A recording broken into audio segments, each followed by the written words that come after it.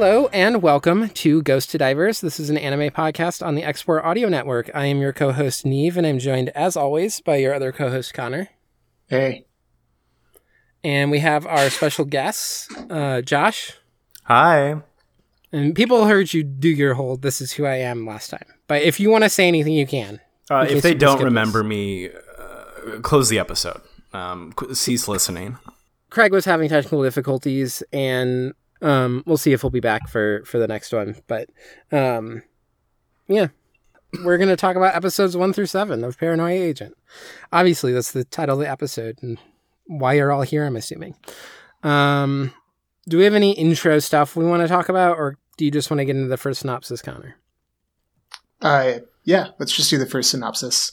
Short intros only for this episode.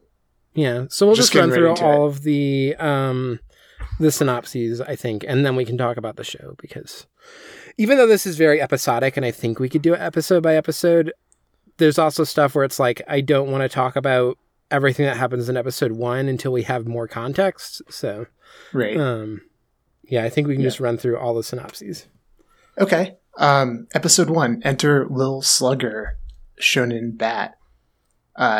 Sagi Tsukiko, a shy character designer who's having trouble creating her next character, feels pressured and overwhelmed at work. She has already created a very successful character, a pink dog called Moromi, and her boss expects the next character to be even better. On her way home, she is startled by a homeless woman rummaging through rubbish. At the height of her despair, interesting word choice, she is suddenly attacked by someone carrying a golden baseball bat. Meanwhile, intercut throughout this action, a sleazy reporter named Kawazu Akio is struggling to find a good story while being hounded by loan sharks. And also there's like a man that he's hit, that he's obligated. There's some sort of settlement he has to pay the medical bills for. When a pair of detectives interrogate Tsukiko, she describes the suspect as an elementary school-aged boy wearing golden inline skates and a red hat. The younger of the detectives, Maniwa, sympathizes with Tsukiko, but the older Ikari suspects her of lying. The media preys on the story, and Kawazu latches onto the story, and tails Tsukiko in an attempt to get further details, seeing an opportunity to like make some money off of like a, TMZ style, expose or exploitative, scoop. Tsukiko seems to become more and more distraught as accusations that she lied about the attack mount up. There's kind of like a rumor mill and like suspicion of her online and in her workplace. And as Kawazu continues to hound her, often in sexually aggressive and lecherous ways, contributing to all of this, when he is still trying to beg his loan sharks for more time on his debts, tries to confront Tsukiko outside of her own home at night, she flees in Kawazu gives chase, only to be attacked by Shonen Bat himself. Episode 2? This one's called The Golden Shoes. From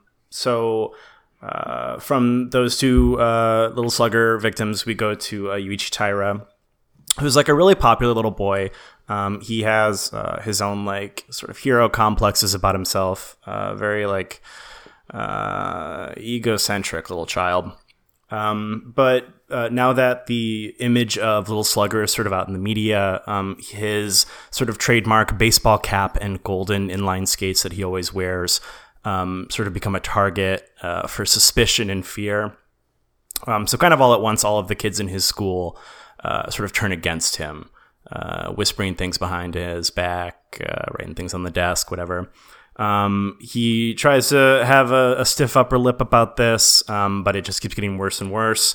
And he sort of directs all of his ire at who he believes to be the culprit behind the rumor mill, Shogo Ushiyama, who's like a little boy he just doesn't think is as good as him. Ushiyama's like generally agreeable. The other kids seem to like him decently enough, and Yuichi is threatened by this. And the only person he can confide in is his tutor, Harumi Chono, who in the episode he calls her his heart. he sort of confronts Ushiyama, demands to know why he's done this to him, etc. And of course, Ushiyama has no idea what he's talking about. But other classmates sort of capture this moment on film, and the bullying intensifies. Ushiyama defends him to their classmates, which only makes Yuichi hate him more. And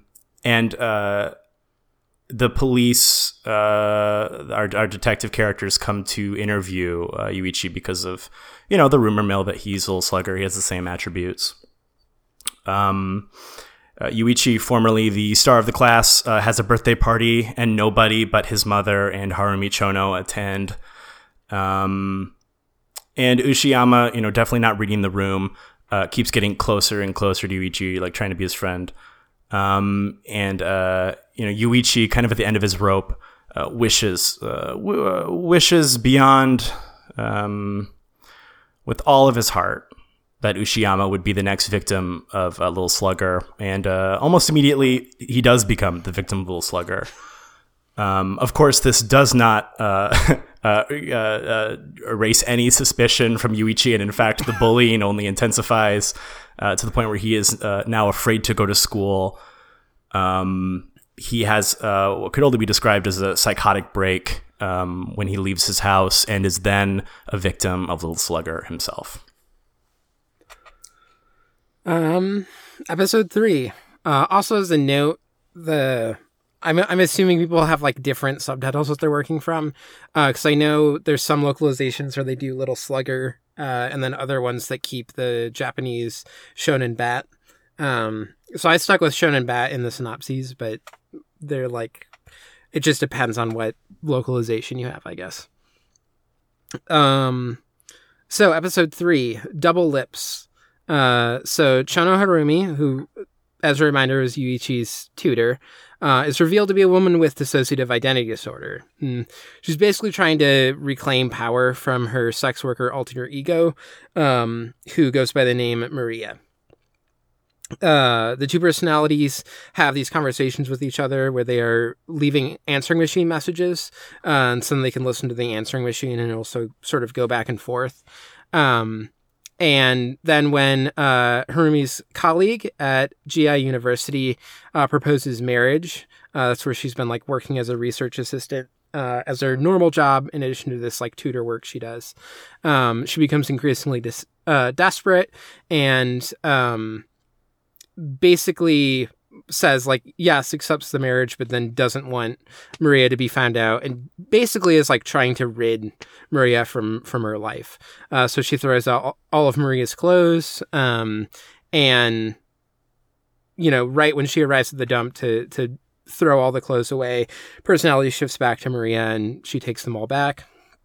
And then throughout this, she's been talking to her psychiatrist, who seems to be like trying to push for some sort of reconciliation between the two personalities, and kind of trying to like almost support Maria, it seems like, being like, she wants you to be happy, and is saying like, you need to tell your fiance, like, with this condition, you need support from like the people in your life, and you can't just keep this a secret from him.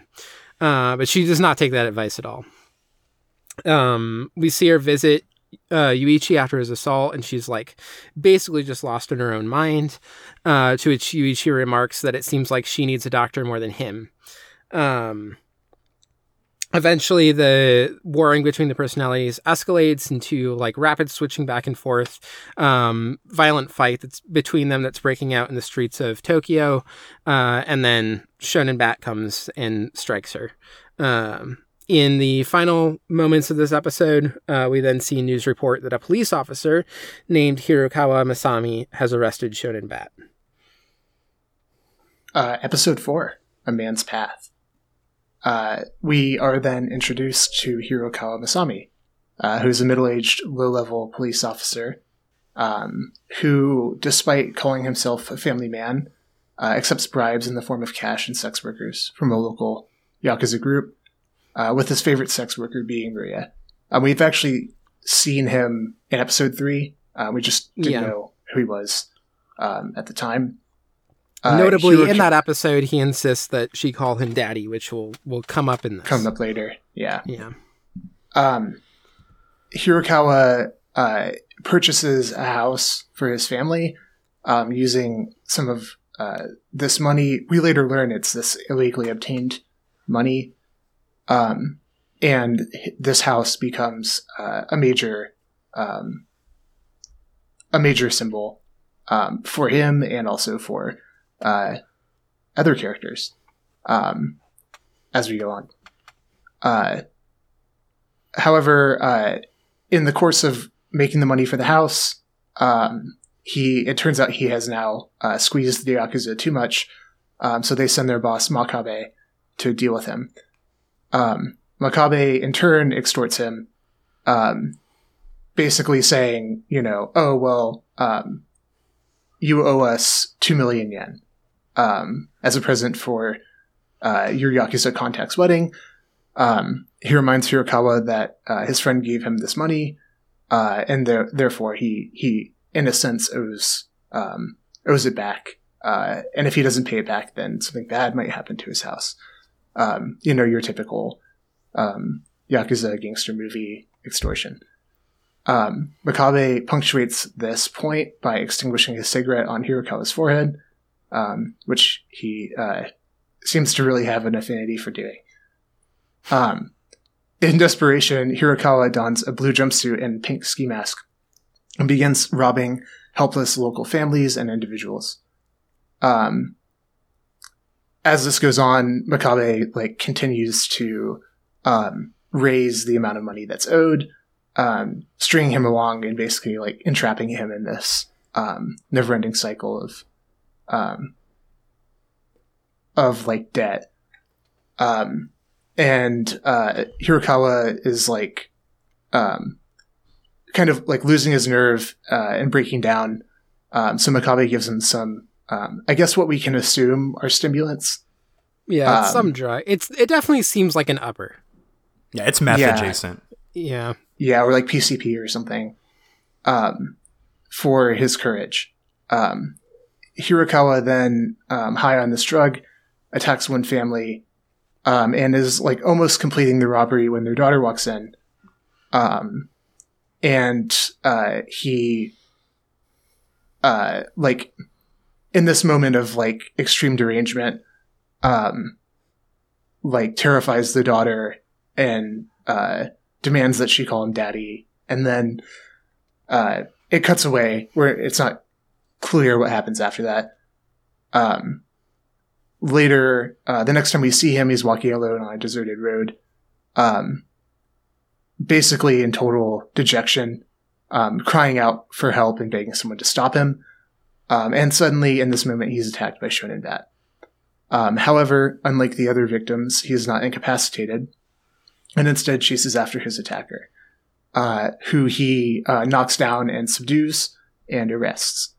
So now Shonen Bat has been arrested, and awaits questioning by Ikari and Maniwa. Episode 5. Episode 5 is Holy Warrior. So this one is all about Ikari and Maniwa interrogating Kozuka. Kozuka is a child who is dressed exactly like the little slugger depiction in the news. And he is admitting to the attacks, but he's admitting to the attacks in a way where he is telling Ikari and Maniwa this sort of fanciful tale of some sort of demon named Goma who is terrorizing the town folk. And Kozuka believes himself to be a sort of holy knight on a quest to save Kozuka. And while telling this story, we kind of get a bit more of an unreality from the visuals than we've received so far. Because he's, as Kozuka is sort of telling his story, we're drawn into this sort of very familiar RPG world. Kozuka is a knight with a sword, and Ikari and Maniwa are just along for the ride. Kozuka begins to sort of tell the timeline of his attacks, but he frames them in this sort of game sort of perspective. Kawazu, for instance, becomes a sort of frog like a little talking frog. Harumi Chono becomes like this like princess who's like possessed by like a butterfly demon. And he must defeat them to, gain these various MacGuffins that sort of justify his attacks. Because Maniwa is a bit more of a clever detective than Ikari, Maniwa decides to play along. He in the visuals dons this attire of like a sage or a scribe, and is sort of yes-anding Kozuka through these sort of tales. But of course, Ikari is grumbling and complaining the whole time. And he gets many details correct in terms of like the actual crime scene facts. But he does notably leave out the very first attack, Tsukiko's. He has nothing to say about that, and he has no details about it. As like sort of the RPG fantasy wraps up, it's sort of revealed that Kozuka is trying to find an old woman in the quote-unquote next world who can give them sort of the next clue. And Maniwa, getting this idea, runs to sort of the homeless encampment in town where they find the homeless woman from the first episode who witnessed Tsukiko's attack. Then I'll have the honor of doing episode 6 and episode 7. So I can do episode 7, so you don't have to do 2 in a row. Yeah, okay. I can just explain the katakana thing when we get there if you need me to. So episode 6, fear of a direct hit. So it starts with sort of like news stories that there's a tsunami expected to hit the city. And as this is happening, Ikari and Maniwa go to question the old homeless woman to try and find out what happened to the night that Tsukiko got hit. The woman's being kind of vague and like talking about how she misses her daughter or granddaughter or whatever. And Ikari starts getting really frustrated that she's not really giving them what he wants. And so he kind of goes bad cop, yells at her. And finally she admits that she didn't see anyone there, except for Tsukiko at the time of her supposed attack. Sort of interspersed throughout some of this, we are getting scenes of this runaway teenager named Taiko. She is wandering through the stormy city, because at this point the tsunami is fully hit. It kind of hits while they're talking to the old woman. And she seems like she's struggling with something, wants to forget her past, repeatedly getting phone calls from her father, and she kind of answers them coldly and says that she will destroy everything, and at one point like wishes that the family home would be destroyed or would collapse. We also sort of get some shots of how she used to adore her father. A lot of the depictions of her father in these memories are kind of vague and hazy, but as it goes on, it's revealed. Yeah, his face isn't shown, or it's kind of from afar where you can't really make out the details. But eventually it is revealed to be Hirokawa. And we see the part where they just moved to the new house that he had built. And after being there for a little while, she's going to try and do like a happy birthday message on, I think like setting it as the wallpaper or something for his laptop, and discovers a file near the computer's recycle bin. She goes and opens it up and finds photos of her undressing in her bedroom. Horrified, she smashes the furniture, the like bookshelf around where would make sense for the camera angle in the photo, and finds a camera hidden behind it.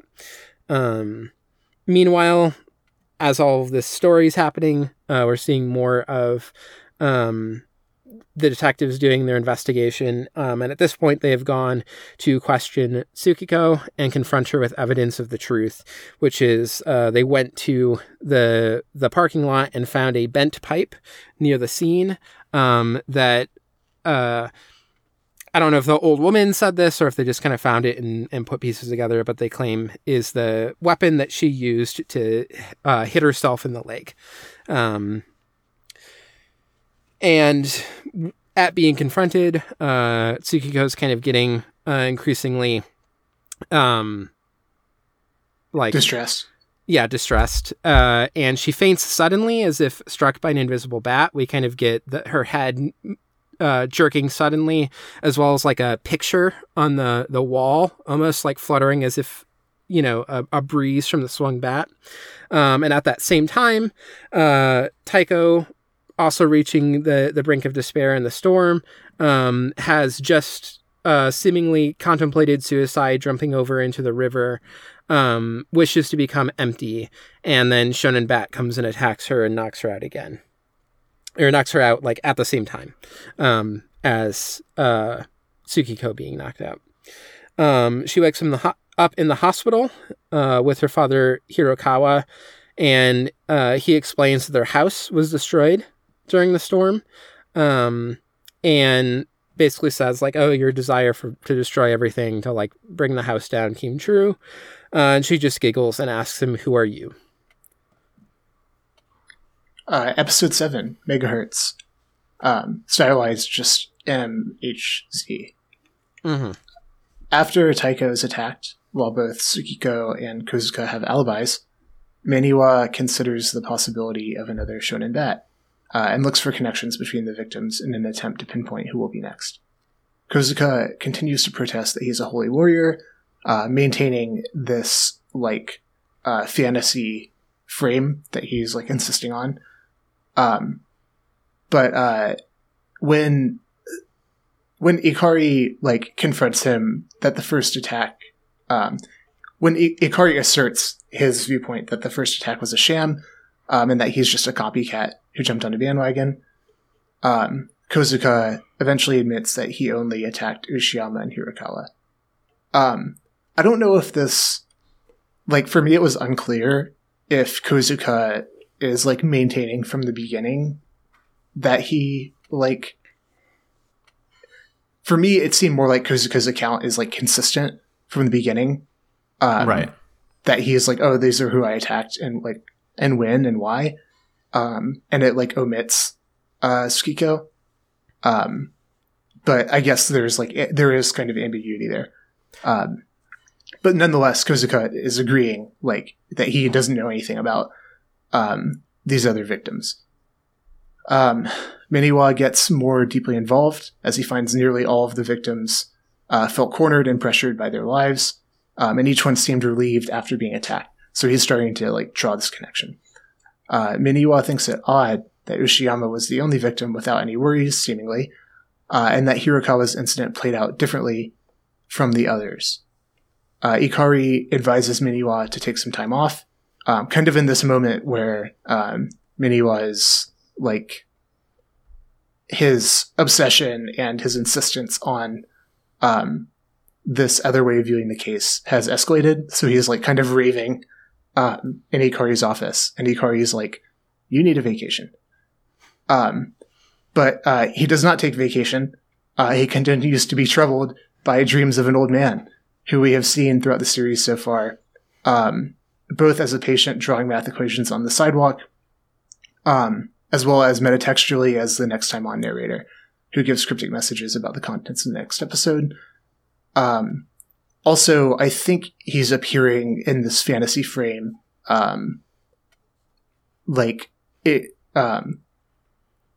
briefly. He's seen in the fantasy world of episode 5. He's referred to as the ancient master by Kozuka. Yep.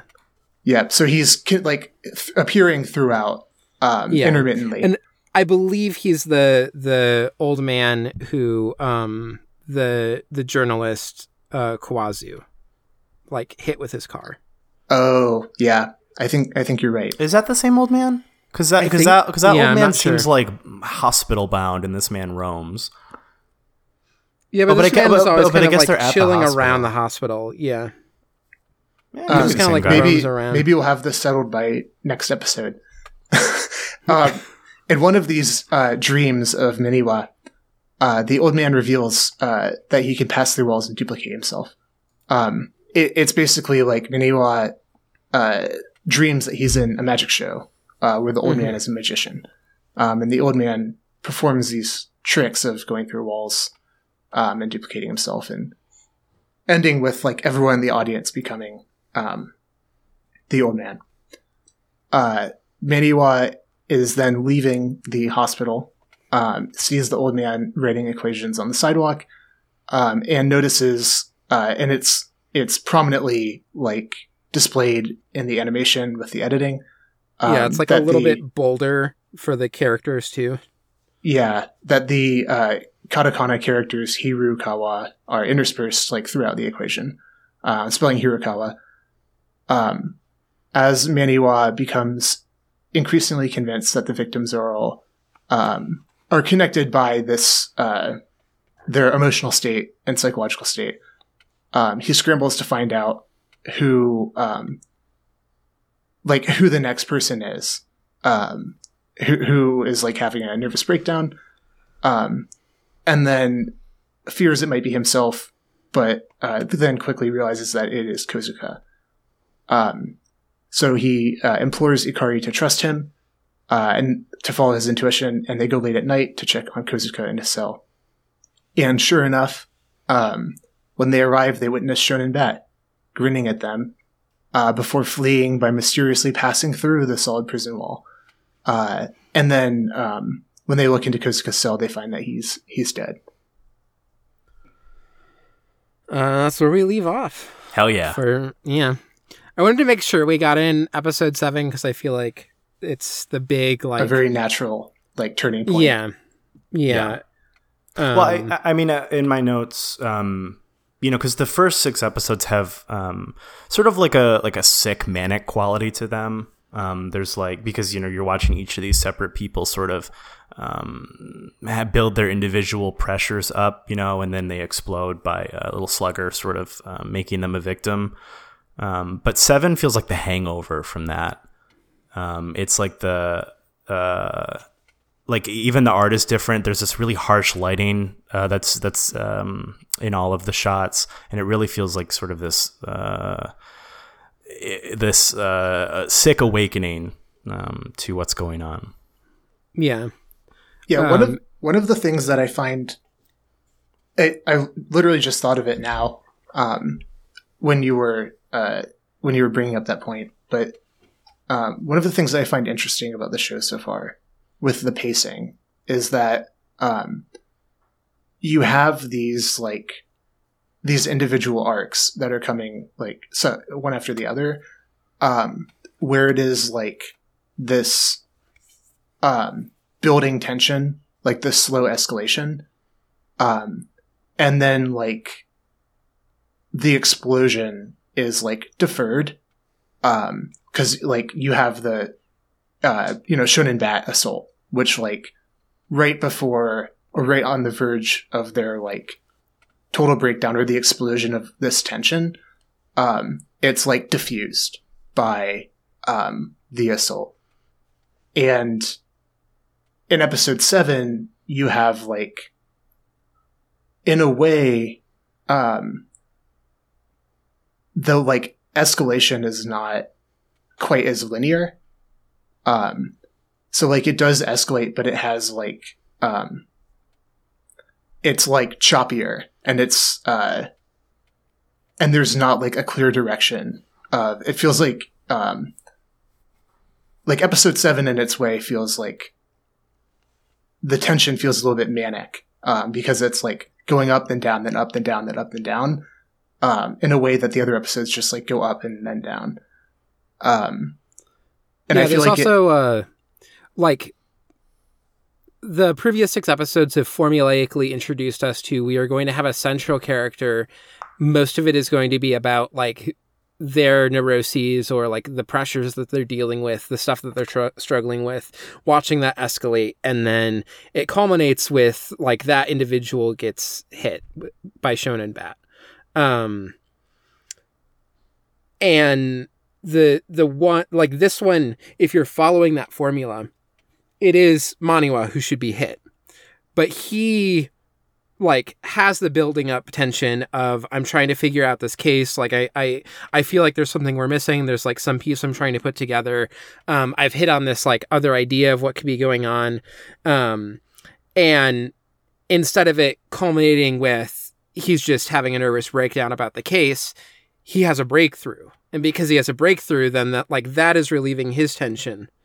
Yeah. Where and that's you even not have, where like, just as a quick interjection, like you even have the like sequence of the Shonen Bat assault, like the pattern is repeated, but it's just like it's like deferred at the last second, right? Yeah. Like he's like hallucinating it happening, he turns around and then Shonen Bat's like not there, so he doesn't get hit.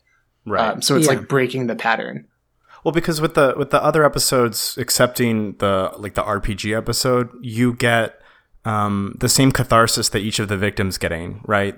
You are free from Yuichi's descent into like, I don't know, childhood psychopathy when he is struck by Little Slugger's bat. But yeah, in like you both are saying, in 7, you're stuck with the consequences. Like you have to watch Maniwa and Ikari get fired, which I think they expertly draw out here. There's no freedom even from the viewer of the consequences of actions here, unlike in previous episodes. yeah.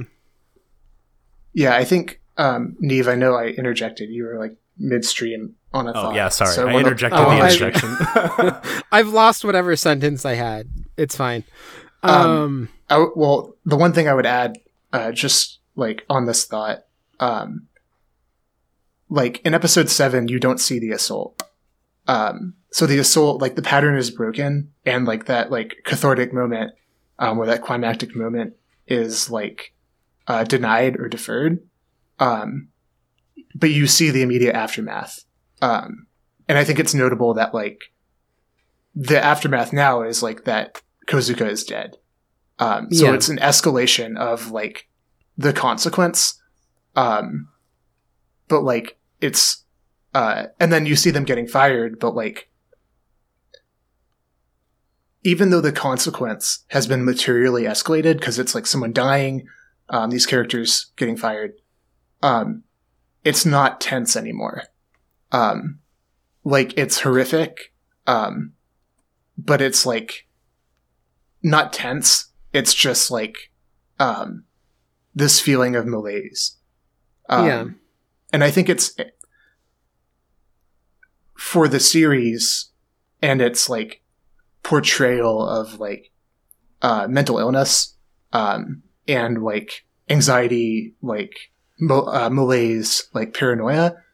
I think it's actually really evocative of the way that like extreme anxiety is not just like always like this chest pounding, like escalating, like linear experience, but rather like there are times when you're like calm and you're just like saturated with like malaise, but you're calm. It's not like a thrilling, like type of experience, if that makes any sense. It's like showing the different shades. In a way, it's like creating a much more, like realistic, I use that word loosely, but a much more like, layered, portrayal of like, and a more evocative, like, portrayal of like this atmosphere, that is so like thematically important. Yeah. Well, and I think one of the things that's interesting and important here too is I think episode 6 makes this most explicit, but that often like the moment when Shonen Bat appears and strikes someone is also this moment where all the tension is building and you could see it leading to like the distress that they are under leads to suicide. And, you know, it's made most explicit by Psycho because you see her actually like contemplating it and seemingly almost does it, except that she sees the old woman in the river, which didn't get noted in the synopsis, but her home gets destroyed. She's in the river and then eventually gets found. And I think when Psycho's being like in the hospital after the attack, the old woman is also there, and like I think her granddaughter comes. Yes. So she also kind of gets like reunited, even if we're not focusing as much on her character. And so I think it is then like further intensified and made clear of like, in some ways, like Shonen Bat is this thing that is coming and is like enacting this like this violence that like lets off all of the pressure, but not in this like self-harm or like permanent suicidal way. And the case where he like kind of gets subverted by Maniwa, or like that cycle gets broken, ends with like an actual death that is talked about. You know, we see that like the Shonen Bat seems to have killed him and left. At least that's what you might believe. But also it could genuinely be that like Kozuka killed himself. They go and find that, and Shonen Bat just leaves. And so it could be that like not in Shonen Bat being subverted, the suicide then actually happens, rather than like that being allowed to like take its course. Which I think is also important, because I think Paranoia Agent as a work is kind of engaged in like this idea about there are these rising suicide rates in Japan, that there's a lot of media, including like comically to some degree in 1998, there's a movie called Suicide Bus, where a guy gets on a tour bus and is the one person who is not aware that everyone else on there made a suicide pact, because their like families all need money for some reason, and so they're like all going to go drive off a cliff so that the families can collect life insurance. And you know, in 2001, just a few years before this, is Suicide Circle or Suicide Club, which is a movie that's like all about trying to deal with and think about the what's causing the rising suicide rates in Japan, especially among youth, and also talking about these themes of like, although in stylistically very different ways, but of like social phenomenon and alienation and like pressures that exist in society. Like repression. Yes. Which is a big, obviously a major theme that's called out like multiple times. Yeah. In Paranoia Agent. I feel like so in a way, like you both have the advantage of knowing the whole arc of the show. And as like often happens, when Neve and I do this, and Neve like knows the whole arc of the show, like there are things that like, I feel like there are themes that are being developed, and I can see like the connections between them. Of course, I don't know where they go. Yeah, I mean, I would say the themes that you're picking up on and that we've already talked about are still like what the show's about. Yeah, this is I think though, like funniest example of this was when we did 08th MS Team, and I genuinely do think, in a way that I never contemplated before, that the change in directors like vastly changed what that show was about between the two halves of that OVA season, but or like season loosely.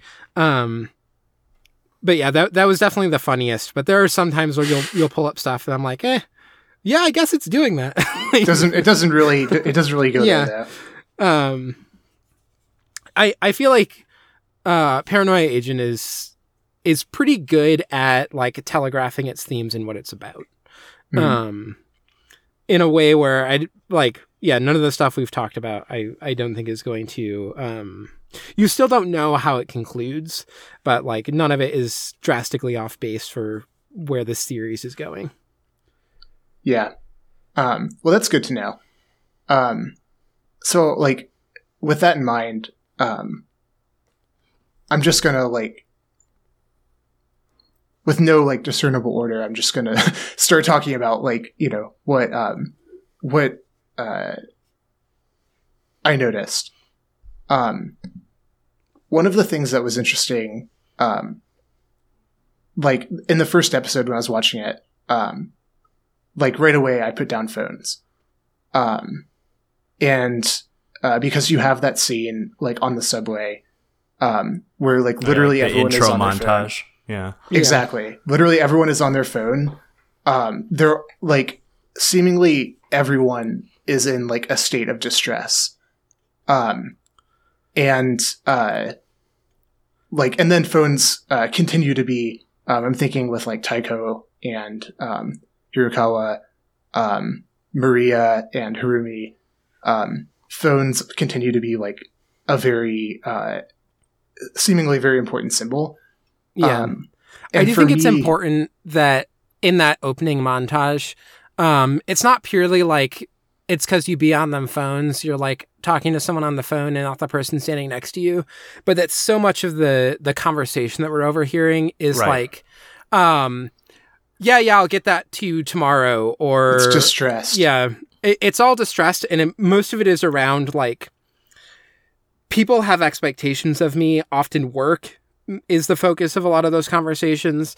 Like it feels less about just like people are on their phones and talking or doing stuff on that instead of paying attention to the people around them. And like, no, phone means that you take work with you everywhere now. It means that you are commuting to work and you're working. You are like at home, or you are like sitting in a cafe and you are working because people from work are contacting you on your phone, and you're like, well, now I have to talk to my boss about like, you know, how that account's doing or whatever. I don't know what people with accounts do, but never had an account. Yeah. Everyone loves to say, that account in TV shows and movies. So yeah. Well, and not to like pony off your point too hard, Connor, but like, I think that montage is so great too, because like the conversations that people are having is like the little slugger. Like they are using, like the phone has become this tool for them to get this momentary brief, you know, through the use of excuses or whatever, this momentary release of pressure, right? Social pressure. And so the onslaught of like imagery of this phone being used as this sort of tool to be able to constantly be communicating this sort of evasion of responsibility, of this evasion of you know, whatever's weighing on their mind at that moment, through the use of excuses, or you know, you get the sense that some of these people are straight up lying to whoever they're talking to. You can sort of see like the collective unconscious soup that like a grand escape from expectation that, you know, that in these 7 episodes we've seen Little Slugger to be. You can sort of see how that arises from this sort of collective unconscious here. Yeah, and I think I agree that like this is a very important like sequence, positioned as it is.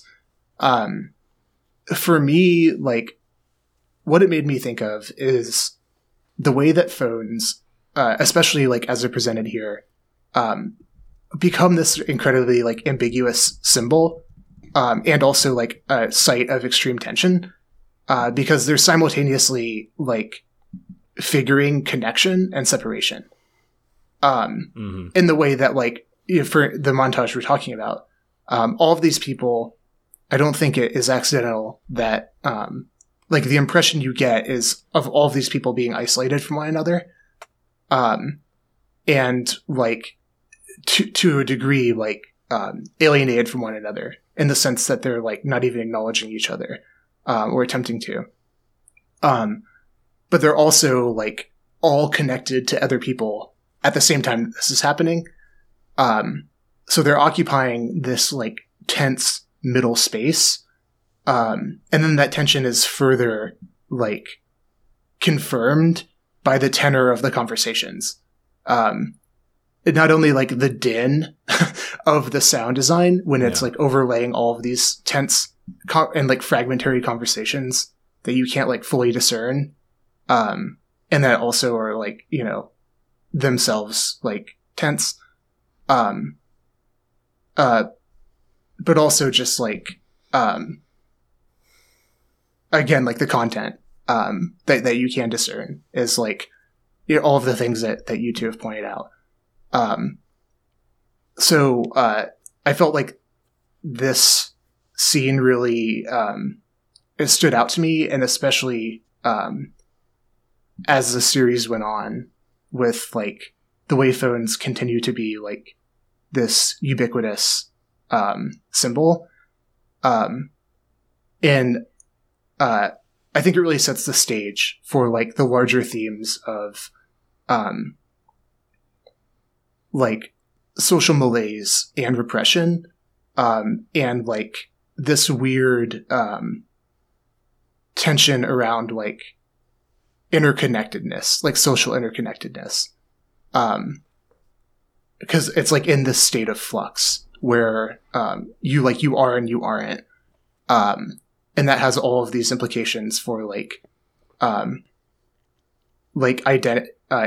individuals' identity, and like relationships between individuals, that I feel like are,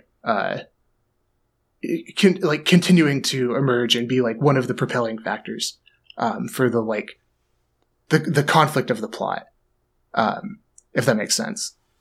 No, totally. And I mean, I would say with the exception of, Hirokawa, who, isn't like a true Little Slugger victim. He's a Kozuka victim.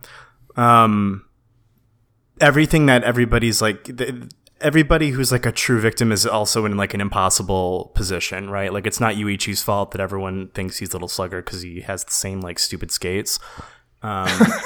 There's nothing that Tsukiko can do. They're super nice skates. I feel like I would wear those skates. Never me. But there's nothing Tsukiko can do. There's nothing that Harumi can do to like fix their problems. There's something that like Taiko, Tsukiko, Harumi, none of Yuichi. There's no like way out for them that they can do under their own power.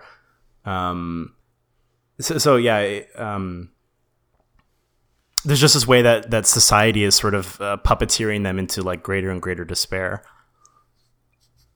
Yeah. And one thing this is like a little theory. So I had notes where I wrote out the different characters because I think that's like a key focal point for the series and for how I think about it, at least at this point. And so we can go through like different characters if we have thoughts, but going off a point that you brought up, because, part of what like Maniwa is saying is like, Shonen Bat can like appear multiple places at the same time. What happened was like, Tsukiko and Taiko get hit at the same time. And my like little pet theory, or like, I think this is mostly just because I think it's an interesting thing to think about, is that there are actually like 4 victims of Shonen Bat at that moment, but 2 of them are represented through like a destruction of a space rather than themselves being hit. Because at the same time that Tsukiko and Saiko are being hit, the Hirokawa home is destroyed, and also the old woman's home is destroyed. All of this sort of happens in this tsunami, which is like this huge outpouring of like destructive power.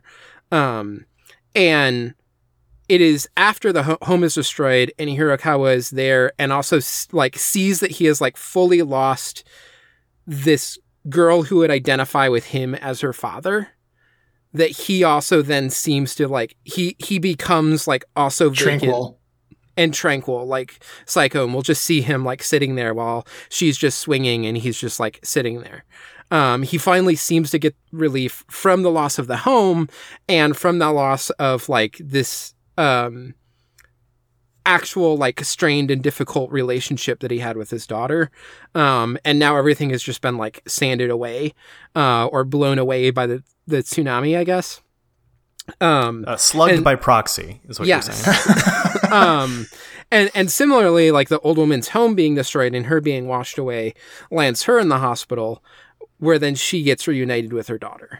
And so like she also kind of benefits from this moment of destruction and like loss of her normal way of life.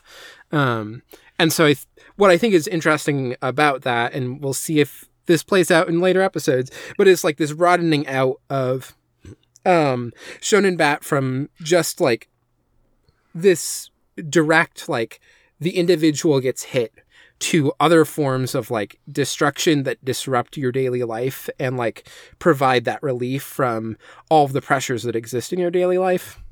Which in some ways makes sense with Hirokawa, because so much of his episode is about like the expectations of manhood being to like support and protect your family. Like you are not supposed to be physically there for the family, and you are supposed to like give them a safe home and stuff like that. And of course he fails utterly at this, both in like the home that he buys is a home bought with, money that is like greatly at risk and puts the family at risk, but also in the way that he's like deeply traumatically exploiting his daughter,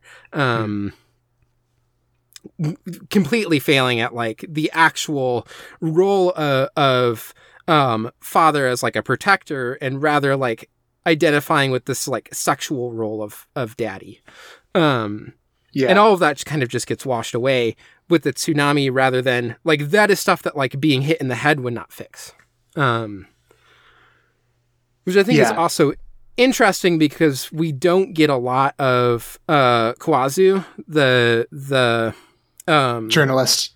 Yeah, the journalist, where getting hit doesn't solve his problems nearly in the same way that it more like the one who it solves it most cleanly for is Yuichi. Like, well, right. It's like, everything is like cleared up now. Yeah, sorry, just real quick. When he was like, God, I wish Uchiyama would get hit, I'm like, that's worse, child. Yeah. That's the worst thing to want. Extreme child logic. Right, for real. I think like the point that you made about Hirokawa and like the role that he's identifying with, I think the show has a very interesting like and rich framing, and also I would say critique of like the way that like individuals form their identity within like the social context, and the way that like the role that archetypes and like by extension like social norm or social expectation, like the role that plays in like identity formation of individuals, and how like it creates this like tension if like the larger framework is fucked up, which I think the show might be like, yeah, it's a little fucked up. I think also related to a point, I just want to bookmark this because I don't have a clean reading of it yet, but the way that you were this like the Shonen Bat phenomenon, the expanded phenomenon that you're describing, I think the show has a very complex treatment of like the concept of victimhood. I feel like that's a very important like theme as well. That I am not like, unless we do it in the course of this conversation, I don't have like a clean read or like a comprehensive interpretation. But I think like just the idea of victimhood, and like its social and psychological, valences or like associations, and the way that it operates is really important for this show as well. Yeah. Which, I mean, it gets set up early on with Kawazu, where I think in that first episode, he's like, well, I'm like the real victim for having hit that old man, because now like I'm on the hook for all this money and stuff. Like, if you think about it, I'm the victim here. Yeah. I think that stuff gets like developed throughout a lot of these. Yeah. I'm also sorry. This is something that you said earlier, Neve. I was, because I mean, Kawazu is sort of like the least. I mean, he's one of the least less sympathetic, but he's also one of the least like revisited victims. I mean, I think he does sort of side with. I mean, this is I'm absolutely making fan fiction, but like I think his like quote unquote benefit, because all of the victims are freed from their societal obligation, one way or the other, and like I feel like Kawazu's is that he has the story because he's now part of the story. You know what I'm saying? Like, yeah. I mean, I don't believe they ever like show him doing this, but he can now give the story, that'll make him the money that he needs or whatever, because he's now become the story. Yeah. Yeah, definitely. I know like the one, I mean, I already talked a little bit about the stuff with Hirokawa and Taiko. There's definitely more I can talk about with Taiko, but also I know I'm personally interested in like Harumi and Maria. But I don't know if there's other characters people want to talk about or other things we want to get into first. Yeah, so go for it. There's one thing that I want to like frame up first, because I think it makes sense to like do this before we like go into the deeper characterization. So like the theme of identity, the way that it's developed was really interesting to me. Where like, I feel like it's at the core of a lot of these, the character arcs. So with Ichi, like, he's the shonen protagonist. I think you called this out in your notes as well. Yeah, the Gundam appears as a symbol, and the Gundam protagonist being like the special boy who has special powers and can do is the new type in like classic Gundam stuff. Yeah, the classic like hero, and to the extent that he like identifies himself in the dialogue like as this, he says a hero would never be defeated by this, when he's trying to like keep a stiff upper lip, as you said earlier. Well, and his nickname to Ichi, which is number one. Yeah. So, of course, this is tying into like the point I made earlier about how like fiction archetype plays in. But the way that this develops is interesting, because his identity is like stripped from him due to like the Shonen Bat phenomenon. Because like all of the external markers of his identity are essentially like duplicated by Shonen Bat, and then given a different meaning. So he like loses his identity because of like the perception of others of him changes. And when his identity is like stripped from him, there's like this crisis of identity. And he suffers this like alienation and paranoia, and then like descends into violence, essentially. This then like, this sets up a pattern, that has like variations in the other characters. So with like Harumi and Maria, I won't go too deep into this, cause I know you have like, like a discussion you want to do. But unlike Ichi, like her identity isn't, it's not like stripped or challenged by the changing perception of others. It's not like an external movement. It's like an internal movement between like literally two different identities that are contained within her. Yeah. Although when I talk about it, I'll talk about how I think that this is also that Kon here is using dissociative identity disorder, but to talk about like external identities that are put on women broadly, and not just like this one character. Sure. Yeah. And I think as far as like unpacking this, and actually like what it's conveying, I think you're, I have a sense of what you're going to bring up, because I read your notes. I think you're spot on. But just like, just literally like in a sense of like plot, in a patterning sense. You have like, the way it's set up is like two different identities internally. And and then she's shifting between them and like taking on, dressing differently, like taking on the external, like markers of, that identity, subsequently.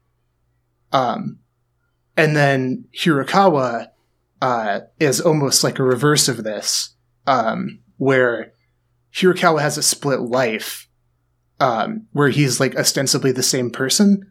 Like the Yakuza know him as Hirokawa, his family knows him as Hirokawa. He's not like, a different person, like on the surface. And also like experientially for himself. Exactly. So he's like, attempting, like, he is the same person in both spheres, but he's attempting to maintain like different identities in terms of behavior. Like, oh, I can act like when he goes to the Yakuza, he knows he needs to act in like a certain way, or he can't act in a certain way. Like he behaves differently in the two different spheres, but he is still like the one person of Hirokawa. And then in his arc, like we see this just breakdown. So I feel like this, and then like, I think this is also happening. We could extend this out to the other characters as well. But like the patterning that's happening is like this crisis of identity, for each of the characters. And it's centered around like, or like the dynamic is either like some splitting, or some like merging, or some loss, or like taking on something that you don't want. And right. Yeah. And like the dissolution that is like following from, whatever like static state they start in is like a conflictual state that then like breaks down basically. Well, right. Because for all of, like the you know, quote unquote true slugger victims, so not Ushikawa and Ushiyama and Hirakawa. So this kind of, because I do think it's it's interesting from an investigational standpoint that there is a copycat at all, right? That there even is a Kozuka period, because like it does draw the distinction between Ushi and Hirakawa from the rest. And I totally agree with what you're saying, Connor, because all of like the true slugger victims, they struggle with this identity that is either formed or given to them by society, the society around them, whether it's their family unit or society at large. And then their undoing is failing or being crushed under the pressure of that same society, right? So like that sort of duality that I feel you're talking about. That was sort of the lens that I was looking at it through, was sort of like Tsukiko is I mean, whether she wanted the status or not, she's elevated to this status of superstar artist, but it also is the thing that crushes her. It's what summons Little Slugger in the first place. Completely alienated from it. Yeah. I mean, Yuichi didn't become like a psychotic little child all on his own, right? He was constantly validated by his class and by his parents and whatever. And so all these people are given these... He's like taking on this like image of like the shonen protagonist. 100%. And so like they get like cracked by that same societal pressure that made them in the first place. Yeah. What if Shonen Bat is a standalone complex? Yes. I think that's where we're going with this. We're just going to tie this back to Ghost in the Shell.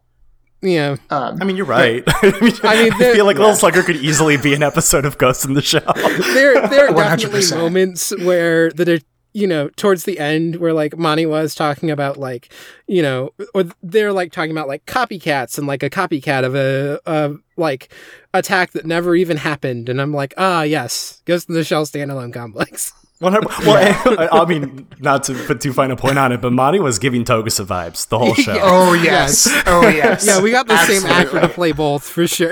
Absolutely. Not like voice actor, but like... Yeah, the same guy. The same live-action guy. Yeah, for sure. But yeah, so we get this, like, almost like saturation of like splitting, mirroring, copying, like opposites, like symbolism. That's just like continuing like to be extremely prominent. And I think it's like related to this, to this like dynamic that we're talking about. So I just wanted to call that out as like a thing that, again, really stood out to me. And I feel like it seems important. Yeah. I can do my little thing about Harumi and Maria if y'all are fine with that. Yeah, go on. Yeah, absolutely. So yeah, obviously in the text of the show, this is dissociative identity disorder, but the two identities are kind of clearly symbolic of this like broad crisis in femininity that many women have to struggle with, which is that Harumi is like the trad wife. That's like what she's trying to embody. She's the good Japanese woman who is quiet and smart, but also not like looking above her place. Like she's kind of happy being this research assistant and like becoming a wife and things like this. Oh, to the most bland man alive. Yes. Yeah. I hate that guy so much. In this like sexless relationship. Yeah. Although, to be honest, despite like being conventionally attractive, Harumi as an individual is also pretty bland. This is the thing that I think is interesting in the portrayal here, which is that she, in comparison to Maria, seems to like, even as Maria has costumes, Harumi seems to be so much more of a costume. Both like the way that she carries herself is very controlled, is very limited. She her posture doesn't do a lot of, her posture is very like, stiff and contained. And she basically always wears the same damn dress. In this way that like I know happens in anime, but I'm just a person who loves like shoujo and josei stuff where I'm just like, when people don't draw characters in different outfits and it's not like a detective who just wears a suit all the time, I'm like, what the fuck? That person would wear different clothes. Have you ever seen normal people? To be fair, it's the best dress in her closet because we get a lot of shots of her closet. All the rest are worse. As someone who wears the same clothing like every day, I'm choosing not to. You're a cis straight man. I'm choosing not to be offended by this.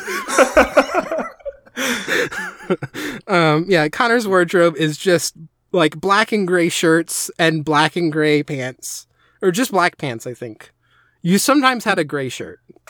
I wear blue. I wear jeans. I wear blue and black jeans. Are they graphic tees, Connor? Not really. I've got a couple. I don't really wear graphic tees. I've started to experiment a little bit with graphic tees. In the past few months, but it's not really my comfort zone. 2023 is your pattern era. I see that for you. And so Harumi is like this like very like extremely, here's a specific role and I'm just like fulfilling it, and that's like all that she seems to be, aside from I'm also dealing with this other identity I have as Maria obviously is the other end of like the kind of roles that women are often given, and it's this like sexual being role. She is the one who has sex in a way that like, it is like hard to imagine Harumi doing. Yeah, it is the Madonna in horror, or like virgin in horror. Dichotomy happening here. And obviously they're like embodying it to an extremes, I think for intentional effect here.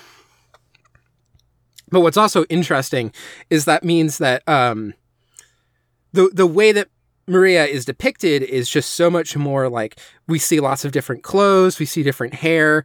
Her animations are so much more lively. She has so much more like personality, even as this figure who we're mostly seeing the episode from Harumi's point of view, and so we don't get like as much interiority and as much like screen time with Maria. But whenever she appears, she's just like she feels like so much more of a character. Even as like the disembodied like answering machine voice. Yes. Yeah, there's so much more like personality to the way she speaks even. And so I think there's like a certain amount to which like that sexual being, even if we might say it's taken to this extreme of, engaging in like this sex work and everything, which, I mean, sex workers, you're cool in my book, but I think that the series is at least viewing it to some degree as like a taking of sexual liberation to like an extreme level. I think they say in the next episode, I mean, like, it seems voluntary for Maria, but I think it implies that she's like in like a human trafficking ring. They mentioned that in Hirakawa's episode, and I guess I just assumed that included Maria. Or at the very least, she's like under, whether or not the pressure is like material is unclear, but she's under some like pressure from the establishment she's working with. And of course, like beyond like the broader sex work, there's lots of exploitation that exists within sex work. There's a lot of sex work that is not like fully consensual, especially with the way that it is like currently structured and left to like underground criminal organizations in most cases and things. But anyway, she is still kind of like embodying a more liberatory existence. And it also kind of interestingly that throughout their story, she only seems to become like truly aggressive towards Harumi when Harumi starts throwing out her things and doing all these things to try to like get rid of her and push her out. And like, we don't see Maria throwing anything away until after Harumi has already tried to throw away all of her stuff. And the main thing that we see is just the heart necklace, which is this like symbol of the marriage that would tie them both down. Also, like the way that the psychiatrist talks about things is more like, oh, like Maria wants you to be happy and like you should try to, it's far more like the goal is not to get rid of, but rather to like find a way to reconcile it and like have some sort of healthy relationship with this other identity. But she is like, Harumi is just so like repressed and trying to control things and hostile. And that's like what really escalates things. Which I think is just what becomes interesting there is that I think in some ways when Shonen Bat strikes, it feels more like he is hitting Harumi than Maria. That in some ways, like Maria's existence is already more aligned with like what Shonen Bat represents to some degree, which is this like giving up of like your social obligations to do like things that you would want to do. Again, taken to extremes, it's not uncomplicated by the show. But it's really like Harumi who is the one at this like limit, and is the one who seems freed by Shonen Bat in that like we don't really see her. We don't see Maria again after she gets hit. I don't believe.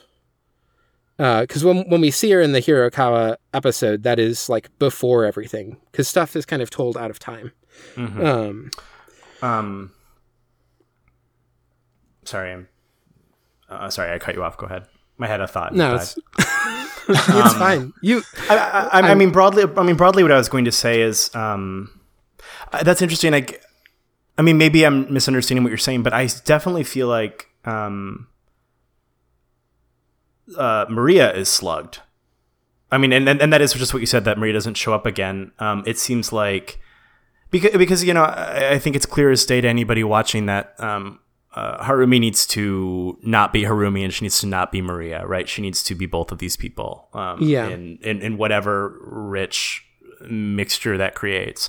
And so, but like post Slug, Harumi just seems like Harumi, right? Yeah. So it's sort of an interesting, because I also think that Harumi's probably one of my favorite characters in the show, because there's like a richness to her, like a social identity construction issue, because it does seem like what societal pressure she's struggling with isn't necessarily, I mean, in a way it is, because, you know, we define our identities by society around us, but like she's struggling more with herself than any of the other victims. Yeah. And it seems like, when she is hit, she loses the desire to be adventurous, to go out and have fun. That like Maria is dying when that happens. Yeah. Yeah. I mean, it's just interesting, you know, because it doesn't, because like I would think the easy answer to being slugged is that Harumi relaxes, right? She becomes a person who like embraces, it finds healthy outlets for all of her impulses, right? Like, you know, and on some level, she's a girl who wants to go out and party sometimes. But it seems like at the end, she's just regular Harumi, which, yeah, I mean, it's just, but that's her desire, right? Like her desire isn't to embrace all sides of herself. She wants to just be this one side. Yeah. Well, and like, I don't think for any of the characters that like being hit by Shonen Bat is necessarily coming to like the actual good resolution of like the problems and internal mental like illness that people are struggling with. Yeah, like Taiko being like having amnesia or whatever, you know. Well, right. But it's like a release in the way that like in that moment you just want like to be free of this current issue, not in like a constructive way, but like I just don't want to be mentally ill anymore, or I just don't want to have to like deal with this debt on my house anymore, or right. Well, no, totally. I mean, and it's interesting that like Yuichi and Tsukiko, whose like issues are more external, right, from like outside pressures, it almost seems when they're slugged that like they are set free from these problems, and it's like an objective freeing, right? But then when you look at like Taiko and Harumi, there's this distinct point of view in that they got their wish, but at what cost? Yeah. And so it's interesting that like that shift in perspective sort of shifts what exactly the slugging is doing. I'm going to keep saying slug. I like Oh, it's great. I love it. It's got so much like it's got that onomatopoeia like element to it, which I love. Yeah, I think Neve, your like, I think your framing is spot on. And what's interesting about it, and this might just be reiterating some of what you're saying, but like, I feel like there's a way that, so Maria is often saying like, oh, you know, I just want to like have fun. Like, this is me having fun. Like, this is me like, you know, being able to, I want to engage in this like other form of sexuality that's not just like completely constricted and defined by like this traditionalist, like patriarchal, paradigm. But it is also so like, predetermined. Like Harumi's like identity crisis and her possibilities. I think this is part of what like the exaggeration is doing, is like her possibilities are so predetermined by like this Madonna horror paradigm that like Maria, like if she wants to have like, you know, even like if she wants to have like fun and like not like a monogamous like married sexuality, then she's like in a way like, oh, then her only option becomes like sex work, because that's like the only option that like society is going to allow like for female sexuality, like that is not like just this other option, which is like, you know, Harumi, where it's like this sexless marriage, because sexuality is so, like, her sexuality is so, like, constrained to the point of, like, erasure by this paradigm. And so she's, like, you know, in essence, like, trapped. And the force of the splitting is, like, I agree, like, externally imposed. And one of the things that is, like, troubling about the arc is, like, the psychiatrist is, like, advocating this reconciliation. But I think for me watching it, it's, like, within the context of the show, I think it's highly questionable that, like, a reconciliation is even possible. Like, it's hard to imagine, like... Well, right. Like, she goes and tells her husband, and then, like, this most wife boring as blind Maria. man alive. By the way, I have another personality who's a sex worker. Right. Well, and I absolutely agree with what you're saying, because, I mean, this is sort of a chicken and the egg situation, right? Like, I mean, society does have this dichotomous relationship with how women are allowed to express sexuality. Like, you can be trad or you can be a sex worker, and those are the two things. But, like, I mean, Harumi is also limited herself, right? Like, those are the two things to be. So, like, I agree that there's no way a reconciliation could ever happen because she's already predetermined that there's only two incompatible solutions. Yeah. And so it's like external and internal it's hard to tell which one like the chicken and the egg sort of thing.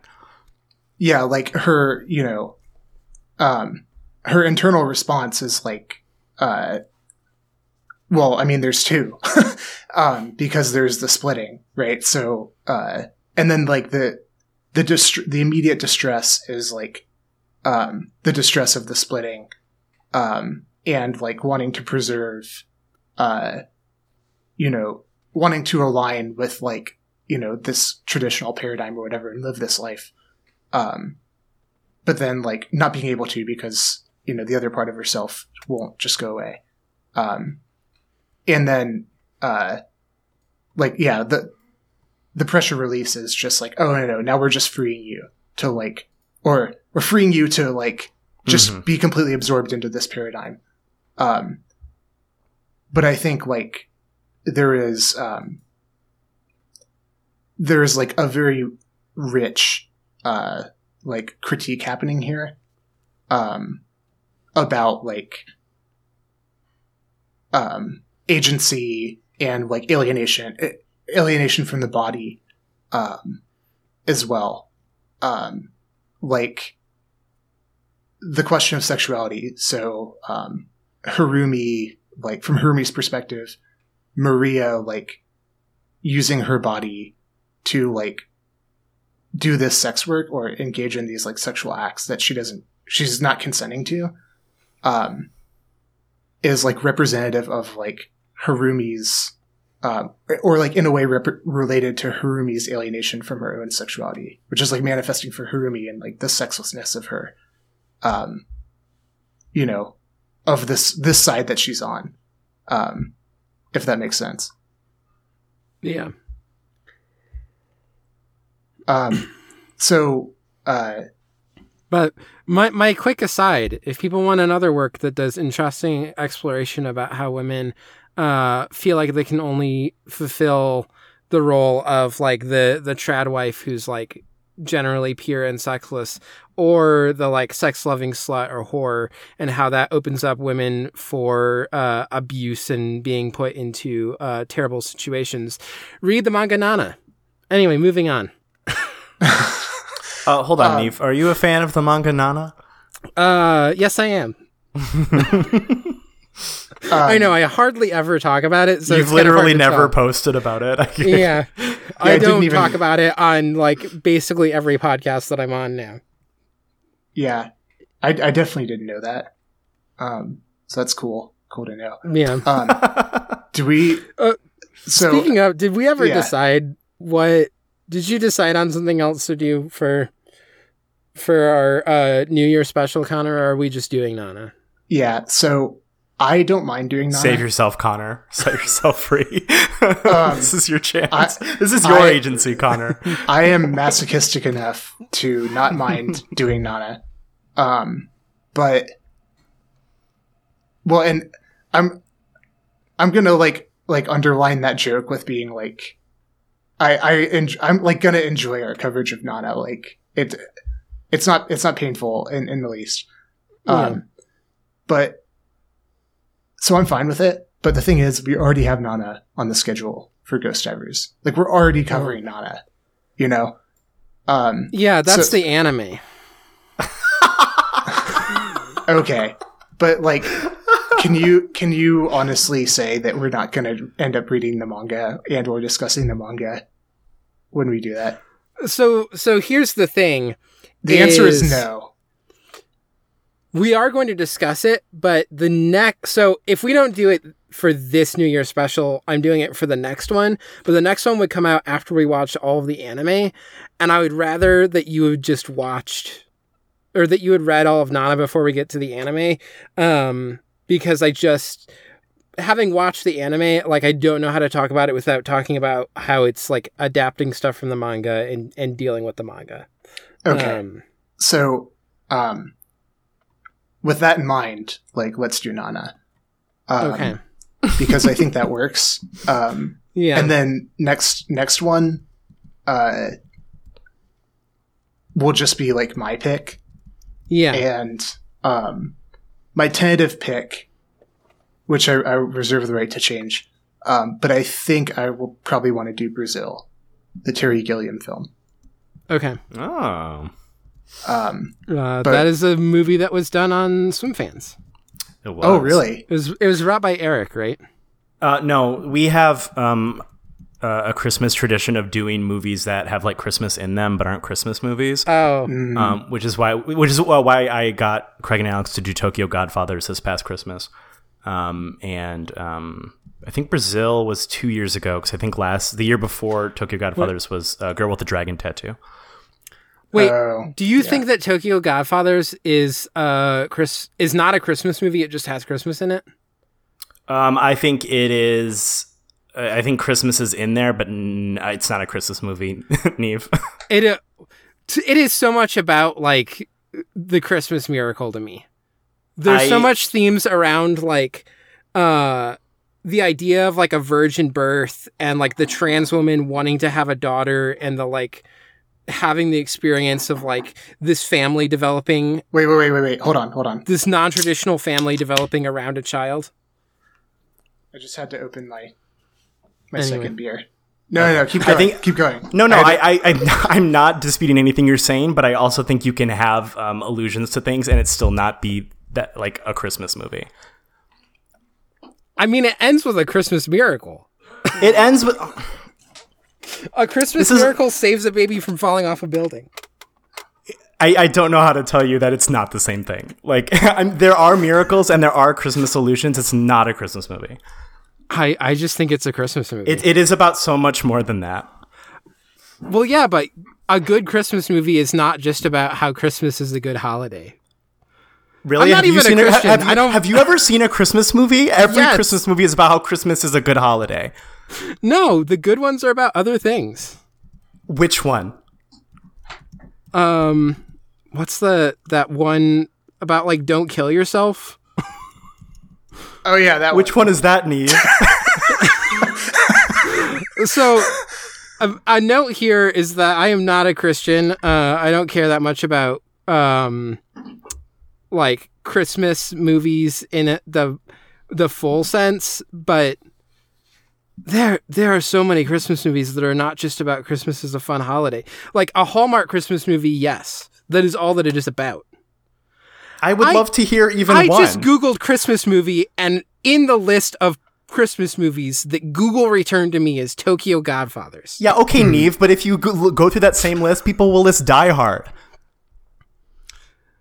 I don't think Die Hard is a Christmas movie, but it does operate as a Christmas movie in that it is a movie that there's different ways that people talk about Christmas movies, which is that there are Christmas movies that are no. You're having your cake and eating it too with the same point.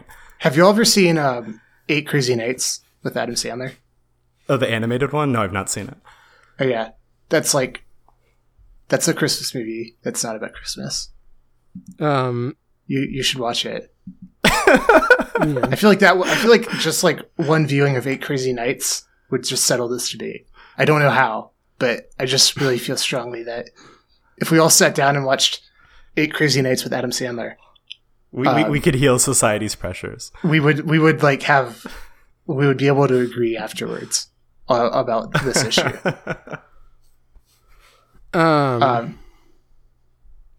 So yeah, Brazil's a good movie, Connor.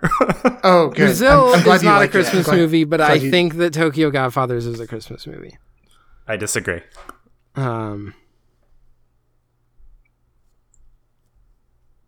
Should I just let you all just keep going? No, I think that was a good place to end it. Yeah. Because I'm enjoying this. So, It's are a we good Wonderful on Life is a Christmas movie that is not just about Christmas. Oh, that's the one. Don't kill yourself. Okay. Yeah. Yeah, but that took you so long to come up with one, because I know you ran through Rudolph. I know you ran through like the Charlie Brown Christmas. I know you ran through every other Christmas movie that anybody ever talks about to find one that wasn't just about Christmas. No, that was the one that I was thinking of. I was just trying to land on it. Yeah, It's a Wonderful Life. Alt title: Don't kill yourself. Maybe Don't Kill Yourself. Yeah, that was like the European release. That was the that's the transliteration of the European release title. Meet Me in St. Louis is a Christmas movie. It's literally where we get Have Yourself a Little Christmas from. Miracle on 34th Street is a Christmas movie that's about how Christmas is a cool day. It's also about... No, it's a trans not. allegory. Oh my fucking god, no. Anyway. Look, Josh, you're on Ghost Divers. It's a trans allegory. Yeah, well, fair enough. Do we want to? So okay, first, are we good with New Year's specials? Yeah. Okay, we're doing like also, we don't even call it a Christmas. Never mind. Like, you have a lot of opinions about Christmas for someone who doesn't care about Christmas at all. So I celebrate Yule, which is, the same time as Christmas and has a lot of similar symbols. And part of it means that I don't really care that much about like Christmas as a concept, but there are still movies, specifically movies that might be Christmas movies, but are also about other things. And my favorite one is Tokyo Godfathers, which is a Christmas movie. Got it. Duly noted. Yeah. So yeah, we're doing Nana, everyone. It's Nana for our New Year's special. We're really doing something different this time with the New Year's special. We're going off like way into the new territory. Yeah. So yeah, I think this just means I'm just going to have to do something like even more like out there for 2023. So maybe it will be Brazil, maybe it won't be. We'll see.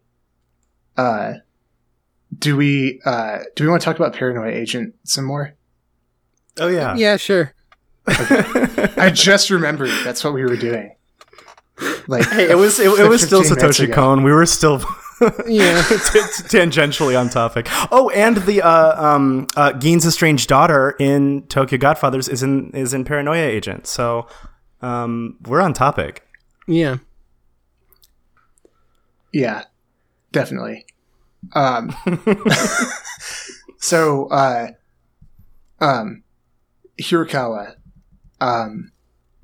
I think, Neve, you have like a lot of notes on the deep dives on the individual characters here, and I want to give you like runway to do that. If you want to go into it for Hirakawa, or if you feel like you've already brought it up. Yeah, I feel like I already kind of brought it up. I guess the part just to like further punctuate it is, I mean, the episode is called A Man's Path or whatever. Like it is also bringing in, especially, it feels kind of like seinen like manga. 100%. Yeah. Yeah. It definitely has the vibes of it being like a lone wolf and cub style thing rather than like a shonen thing that he's reading and kind of identifying with. Yeah, like Fist of the North Star or something. Yeah. And yeah, it is this like a lot of it centered around this fulfillment of this masculine role of the like provider and protector of the family, but kind of in this like emotionally or like distant actor in the family. It's not about being in the family home and like helping out emotionally. It is about earning money and like having nice things for your family, and that is like what it means to fulfill this role as a provider and protector. And of course he just like he's the most despicable character in the show, in many ways, but of course most like notably the exploitation of his daughter, which, you know, I don't actually remember if it ever gets like explained if the photos are for himself or are like another way that he's making money for the Yakuza. But I didn't even consider that. Yeah. That alternative. But I mean, obviously the first alternative is implied by all of the like sexual attachment to daddy as a role, right. Rather than like rather than the role of father that, like, when we see Taiko's side of the story, she is like viewing her father as, you know, he has this like different perverse version of it that he's identifying with. But yeah, I think then, like, for me at least, Taiko's story is interesting because it's kind of, it's juxtaposed in some ways with the old woman, and in ways where I think sometimes it can become slightly confusing at the very beginning of, is she talking about her past or are we just seeing Taiko? What's the relationship between these two characters? Because they get it's like implied juxtaposed a lot. It's implied that Taiko is the old woman's granddaughter, like, for a lot of, and then it's like kind of revealed that she's not, or I'm still not sure about that. No, I think because they're cutting between her telling the story and then like Taiko like living her life, and I think once Taiko sees the old woman like in the flooding river and like has no reaction to that as like a person she recognizes, I think that's when you that's a good point. She sees herself at first and not this old woman. But it's a deliberate mislead for sure. Yeah.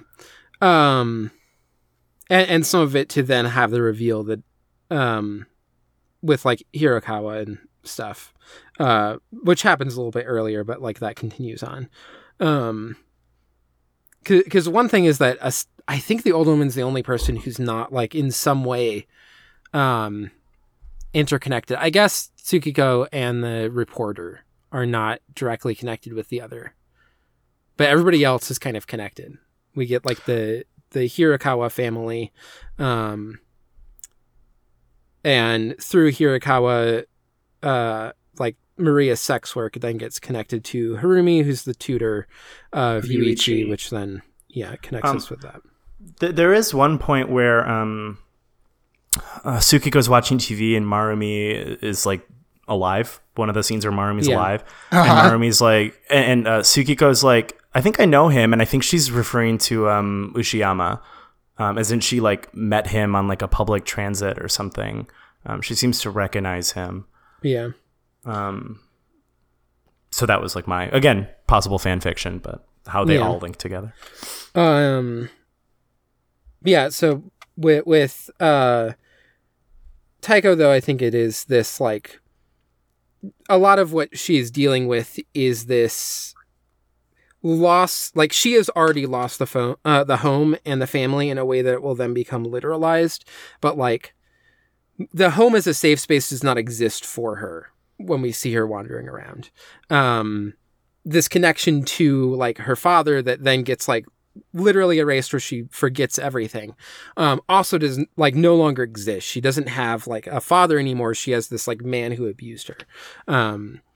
And a lot of it is sort of dealing with that like trauma and abuse, which to some degree, and I think in a way that's like less direct than the stuff with Harumi and Maria, but there is a certain amount that you could maybe draw of like growing up, sort of like losing your home in the sense of like you move away, you kind of lose the connections with your parents.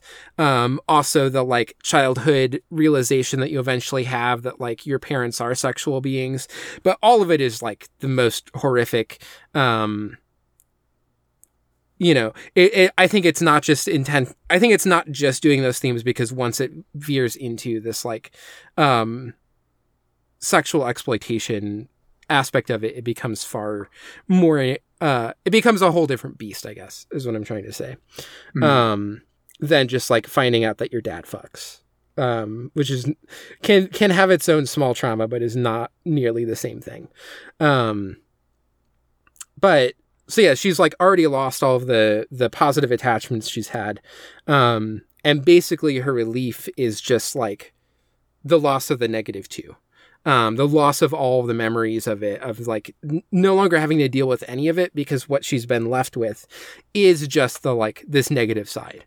All of that positive stuff is just something that like potentially makes it more painful. All the negative stuff.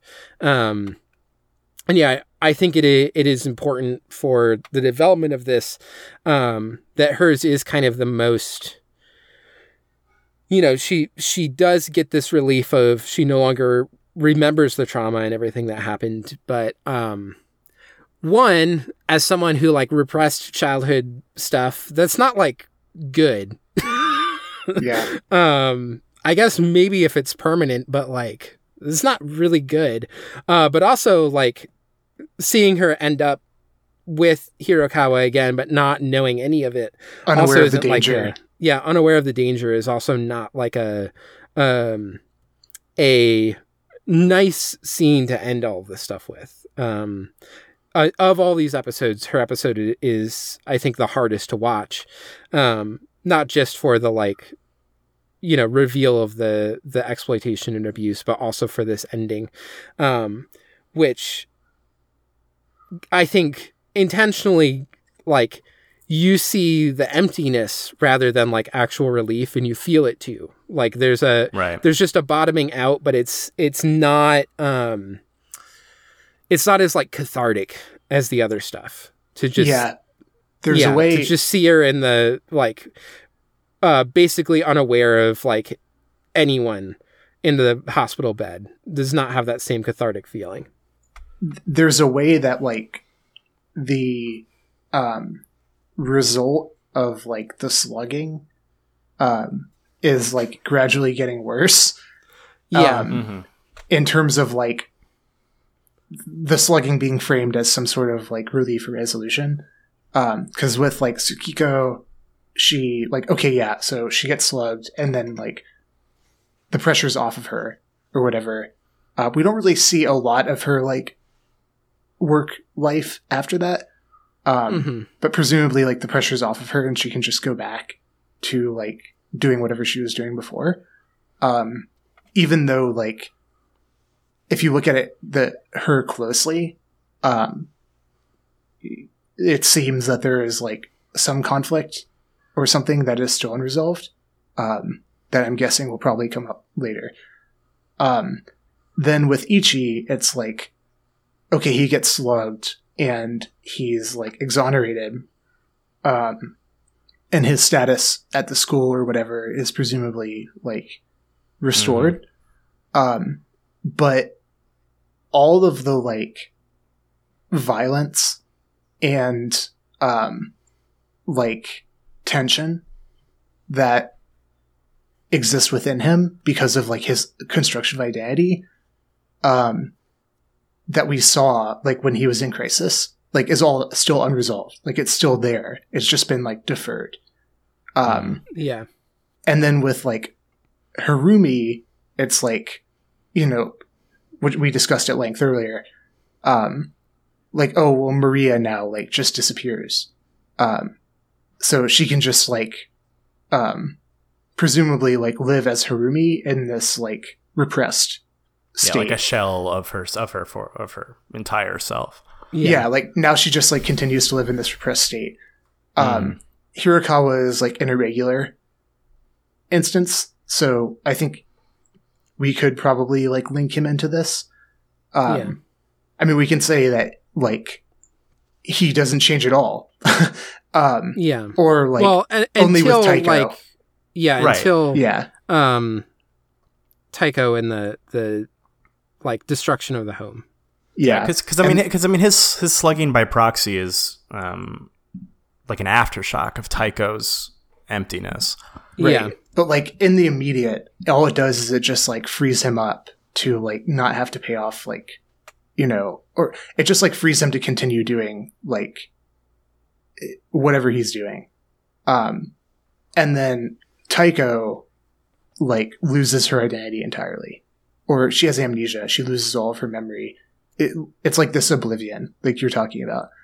And then like, of course, in episode 7, like Kozuka is just dead. And whether or not that's like the little slugger who's done that, like we can like, you know, defer, that can be debated. But it's like a movement towards like the resolution is like worse and worse, for the individual, like as it goes on. Yeah. Sure. So, yeah, I guess we'll see. We'll see where that goes. Yeah.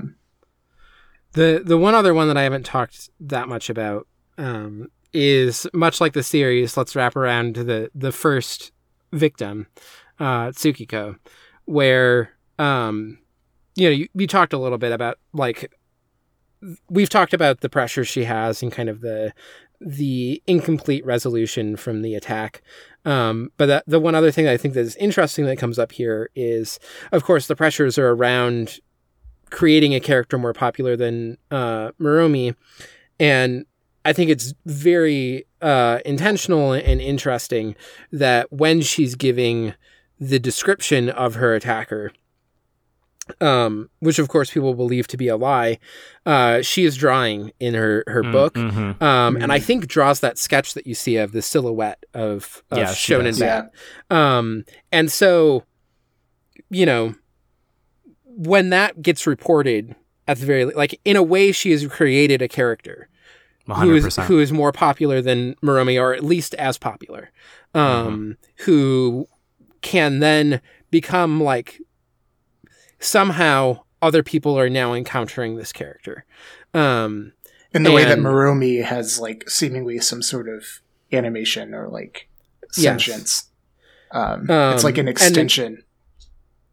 And it's interesting that Muromi will also kind of appear as like people might have merch throughout episodes that aren't just Tsukiko. Of course, she's like, you know, covered with merch for Tsukiko, which or for Muromi, which, you know, Emily working for Pusheen, I can confirm, like, you just get a lot of free shit. So we just have so much Pusheen shit in our home that we haven't paid for. So I totally understand having a shit ton of Muromi stuff as the person who created her.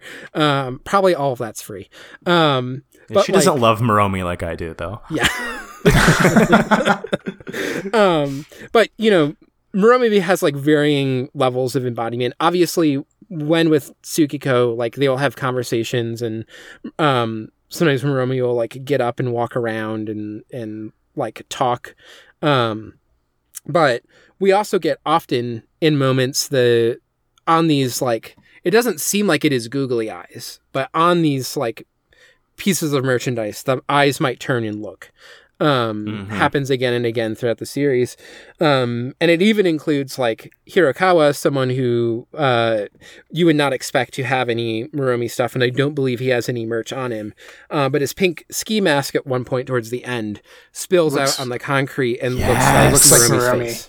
Yeah, that's in my notes. I was like, I see the secret Muromi in the shot. Yeah. And so like that character is also recurring, and often recurring in connection with like the appearance of Shonen Bat, which we will maybe talk about if there's more stuff that develops there later. But I think is an interesting thing to take note of. If listeners have not noticed this yet, it's a thing to pay attention to. I assume people have seen Muromi walk around and talk, but I could see easily like missing some of the eye movements and like the ski mask and things. The one thing that I'll add on Tsukiko, just because I remembered it when you were talking, since we're discussing like this conflict, or like, oh, what is Tsukiko's like identity crisis? One of the things about Tsukiko that I noticed was, so she's an artist, but within this corporate context, so she's forced to like apply her art to commercial ends and under corporate pressures. So, like, you know, my first reaction is that, this ties into like the questions of identity that we've brought up, where like Tsukiko's identity is so much, is so centered on like her being an artist, but like, there is a tension, and like an external, pressure, or like a constraint of possibilities, for her, where like the only way that she can be an artist seemingly, and like survive in this society is to do like this, you know, corporate stuff, and work for this company that like, exploits her and her art. So your comment about, or your observation about how like Shonen Bat is a character that, or you know, maybe this like character that she's creating, as like this is like the spawn point of Shonen Bat is like, as like a pressure release valve, for like Tsukiko in this conflict, like for herself. But then like it is animated in this way that like we've seen with Muromi, but to this like greater extent that it's taken on a life, you know, like it's this greater independence or whatever. So. Right. Yeah. Maybe. Yeah. I mean, I think that's such a great observation from Neve, is because like Tsukiko at maybe first glance seems like the only one who gets away without like a monkey's paw curl, right? Yeah. Everybody else, the paw is a full ass fist by the end of the slugging. But I mean that's her curl, right? She does make a more popular character than Marumi, and it's now a psychic menace to society. Yeah. Yeah. And also not seemingly making her money the thing that the pressure was about. Yeah, absolutely not. Yeah. I can't believe that you made a more popular character with your hobby work. We don't own that. We can't monetize that. How do I get the rights to sell Shonen Bat merch? I don't know. I mean, maybe within this world, obviously within like the real world, that's already happened. I'm sure you can buy Shonen Bat merch. You can probably buy Shonen Bats. Yeah. Pre-crumpled. Golden Bat. Pre-bat. Right. Yeah. I had someone's for sure sold that hat, right? With like the buttons. With like the buttons. Oh, yeah. They like if they haven't yet, there's going to be a Paranoia Agent revival in the next half decade, and they will. Yeah, someone has like cosplayed as that. Absolutely, we're gonna kick it off. Yeah. I had like two more observations that I wanted to bring up. So the first is Hirakawa. I'm not going to say too much because I think you framed it well. But the thing that stands out for me with Hirakawa is like, okay, yes, he's doing the same thing where he's like taking on or constructing his identity in relation to like this archetype of this like seinen hero that's also like reflecting and related to like the standard, you know, patriarchal norms or whatever. Yeah. But we see so many like clips and like get so many quotations from this comic that he's like identifying with. So we know a lot about it. And one of the things that stands out for me is the fact that like, yes, it is framing this like patriarchal vision of masculinity where it's like, oh, you know, he's a provider, but like distant. Like the role is just to like provide for the family, financially and like work, and like, you know, et cetera, et cetera. But and like earn money. But one other aspect of this, is like the violence, that is inherent in like in this archetype. So like in the comic we see, the way that he's like protecting and providing is just like constant violence, like killing and fighting and like, that's like what a man's path is just like saturated with these like various forms of violence. And I think like part of the show's critique is that this is so much of a subtext of like that like standard like masculine, patriarchal like masculine archetype anyway. And so the conflict for Hirakawa is that like, of course, like he himself is a terrible person. But in a similar way that like Harumi is, internalizing like this role, that's socially constructed and already conflictual in a way that's like not, reconcilable. Hirakawa is internalizing this role that is like already, like conflictual, and like already, defined by and like saturated with violence. And so then like all of this like violence, sexual violence, and then just like physical violence, is like exploding out of like Hirakawa's character. But like, it is like, I think the show is framing this as like part of this same pattern. And like, you know, it's part of this like larger social critique. Definitely. And the second, sorry, I know we were like past that conversation, but I wanted to get that out there. It's good to put the final point on that. And then the other thing that I enjoyed is the detective fiction framing, because part of this like narrative is like this detective fiction narrative. And it made me think a lot about like, in like literary history and literary theory, detective fiction has like often been, like mixed with like existentialist themes, or like deployed in that way,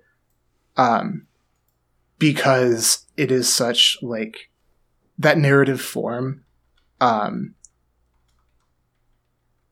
like lends itself to like expressing this dilemma of like understanding other people in the world itself, where like detective fiction is so much about, like in the philosophical sense, like trying to sort phenomena and like establish laws of causality. And like the baseline detective narrative is always like the Sherlock Holmes story, is about like asserting a rational universe where it's like, oh, like we have this mystery that's inexplicable. But like, then the main character who we identify with is the one who like sorts out these phenomena and makes them make sense. And then we have like a rational explanation at the end. And it is like this empiricist, like rationalist, worldview, that like is enacted basically. And like, this is what Ikari is. Like that's literally like his worldview. He is like this character, where he's like, one of the quotes that I pulled was, no matter how chaotic a crime may seem, there's always some law of causality. So it's very like, it was fun for me to see like Paranoia Agent, blending in like this type of narrative and this type of character. But then like in conjunction with all of the other, like the rest of the narrative, like the detective fiction genre becoming like part of, this larger drama about like the impossibility of like rationalism or empiricism, like the impossibility of understanding the world in this way or forcing the world into this frame. Where like Ikari's like, obviously it's staged like explicitly in like the Holy Warrior episode, but then continues to be, in the following episodes, like a major focus. The way that he's like, struggling to like resist the like quote unquote fantastical or like irrational frame, and like trying to assert to the point where he's like becomes violent, and is like assaulting Kozuka, because he's desperate. Like him trying to assert this rationalism and then the like breakdown of that worldview. And I think you chose a good episode to end it on, this arc on, because like this is the like final moment, where he's like, oh yeah, this actually doesn't like make sense. Where his like explanation is finally, like dismantled or whatever. So, I really enjoyed that subtext. And Maniwa is interesting too. Both like one, even early on, like in that Holy Warrior episode, I would say that Ikari is doing a etic approach of like, from the perspective of like the observer, the like is trying to assert, as you're saying, this like rational objective perspective, and it is specifically like, but also from his kind of perspective, which he believes to be like the true rational objective one. But he is sort of asserting that throughout, whereas Maniwa is taking the emic point of view, which within like anthropology and folkloristics and things, is trying to like talk about and research from within the perspective of, say, like the culture that you're studying or the individual.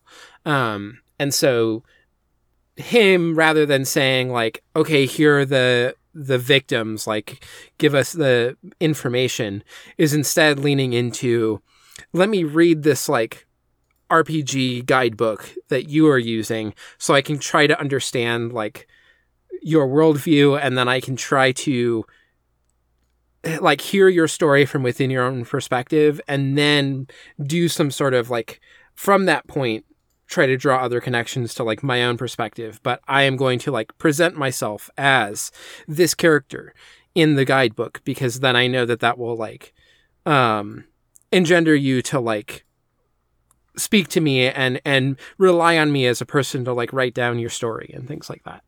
And this escalates in episode 7, and in a way where episode 7 in particular is the one that really reminded me the most of Kurosawa Kiyoshi films like Kier. There's also some Pulse with like all of the like static sounds with the megahertz.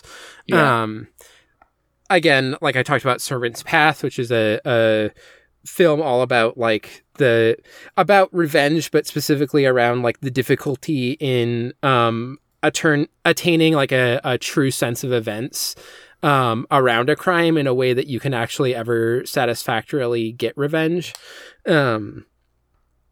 And that it has to like necessarily bloom out into like this sprawling, like basically everyone who could possibly be attached to it then has to be killed if you're like seeking revenge.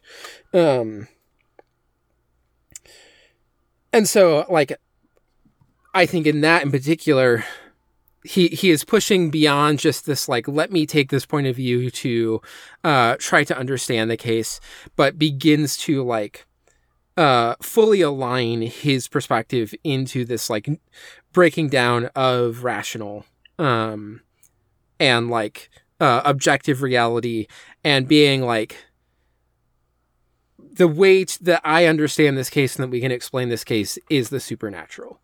Absolutely. He is like changing into a different person. Yes. And that is like that process, like at the end of episode 7, like unlocks a new thing in the, you know, it breaks the cycle and it unlocks a new, it's the first time that we ever like kind of explicitly see. Other stuff has been portrayed as fantastical, but like within the perspective of the individual. This is the first time that seems to like branch out into other people's perspective of what's happening. Definitely. But yeah, that was all I had. Yeah. I feel like we've framed up so much and like covered so much of what this show is doing that I feel good. Do you have any final thoughts, Josh? No, I mean, I just wanted to talk. My only note that we haven't covered in some ways, just the intro. First of all, banger. Slaps. Yes. Never skip it. But I also think it's so simple in its brilliance in informing the show, because, you know, it is, if I suppose the listeners haven't seen the show yet, it's all of the major characters laughing hysterically, looking directly into camera, and they're all standing in scenes of disaster or imminent crisis, or otherwise like near annihilation. Yeah, there's even a mushroom cloud, and like the lyrics are like basically talking about like a mushroom shaped cloud in this like very not acknowledging atom bomb way. I think it's don't worry about the mushroom cloud. Yeah. Do not acknowledge the mushroom cloud. Don't worry about the tsunami is another one. And I think that's so, you know, especially with what we've been talking about for hours, it's so indicative of what the slugging is really doing here. It's all of our characters are completely free from their stress, right? They're looking at you and laughing unsettlingly. How hard they're laughing, but they are in crisis, it shows that the slugging, in a certain way, solves your problems, but you know, nothing materially changes. You are still in crisis, and it's just such a great way to visually show that, especially given that the outro is the post-sluggification of all of the cast. Yes. It's a great bookend to show. Everyone's slumbering peacefully while Moromi just sits there, a giant Moromi in the middle of all of them. I actually think, as genius as I think the opening is, I think the outro is even more genius. Yeah. There's again, if listeners haven't seen it, it's just these really beautiful illustrations of the characters unconscious or sleeping, but you know, peaceful. And a slow pan as it fades from one character to the next, ending in a wide shot of all the characters in a question mark, like Neve was saying around Moromi. It's such a release, you know, after you know what the content of the episodes are, but again, not in a way that gives you actual catharsis. Yeah. Well, it's also interesting too because especially at the very beginning, it still just shows you all of the characters, and there's like clues in the illustrations about what's going on with them to some degree. But like, you still just like, you don't have the full time to be like, oh, there's like Harumi and her, other personality, Maria. Like you understand that after you see the episode. But when you first see it, you're like, oh, there's just like two women in that shot. After the second episode, you're like, oh, I guess that's the tutor for, Ichi or whatever. And so, yeah, this like the intro kind of gives you all of the characters, but in this way where so much is happening in the backgrounds of those shots that like it's easy to not focus in on them in the same way that like the intro to Baccano is like, freeze frame, name. We know we have lots of characters. We're going to remind you of their names every single intro. I was going to say, Baccano desperately needs you to remember who these people are. It's very functional. Whereas that one is kind of doing, and then this one is the one that like the focus is just the characters. And so if you watch the outro, you're just thinking about like, well, I guess we're going to see that character later. I don't know what their deal is, but like that person's coming up. Oh, it's interesting that like the old man and the old woman are like key figures here.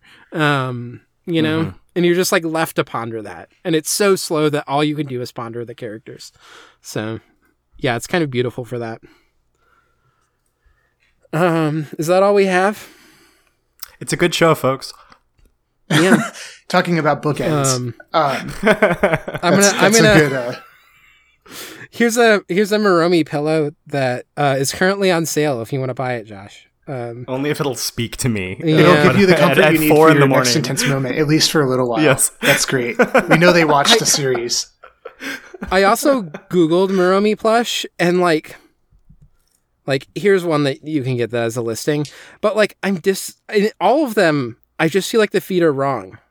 Like I think what both of these are missing is that Moromi's like 5% upsetting.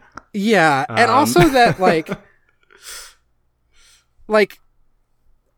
I'm looking at a picture of Moromi and the body's like not that much smaller than it is in that doll, and yet it just feels so much smaller. It's also way smaller than this pillow.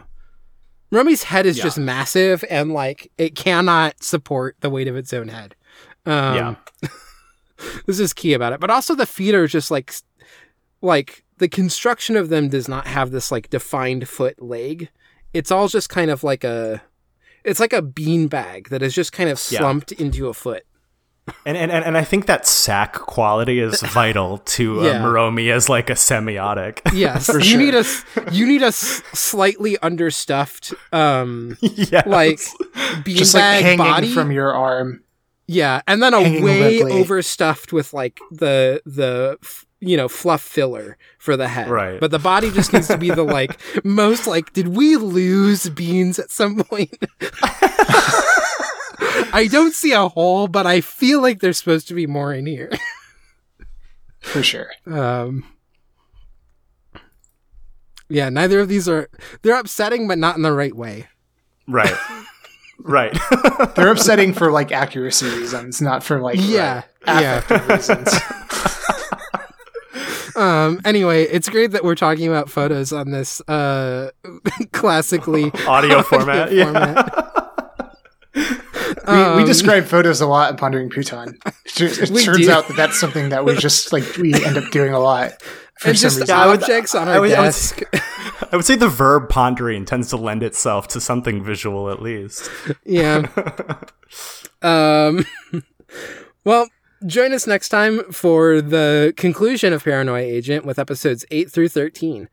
If you have emails for us, you can send them into ghosttodiverspod@gmail.com, and we will answer that when we get to the question bucket.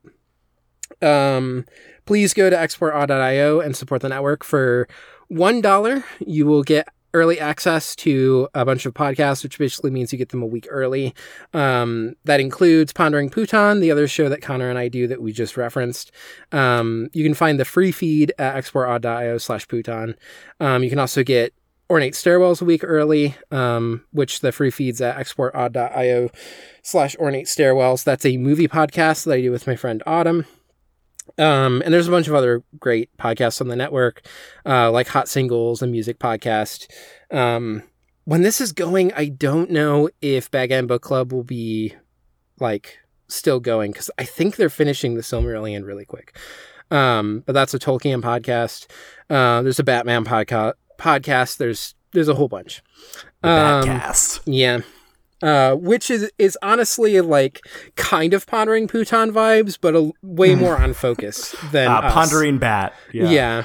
But they do just watch an episode of the animated series and kind of talk about it sometimes. And most of it is just them chatting. But usually they're like chatting about things that are related to Batman or comic books or whatever. Whereas Pondering Putan, we are truly just pondering whatever we want to ponder for exactly a half hour before the timer goes off and we have to end the podcast.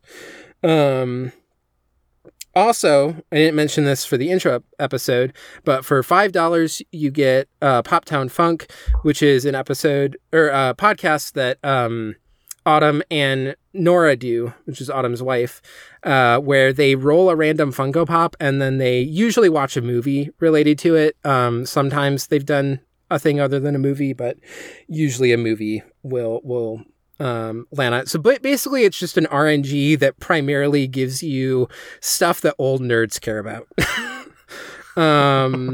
That's the entire internet now. Yeah. That's the e-economy.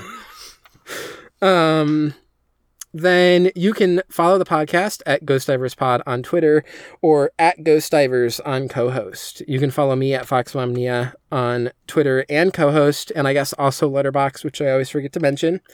I also have a Twitter account that is Mediav_Pile. That's MEDIAMH_PILE, which I haven't been using that often lately. But like if I'm reading something on my Kindle, I might screenshot and put stuff up, or sometimes I post screenshots of stairs, especially from movies, because we love stairs.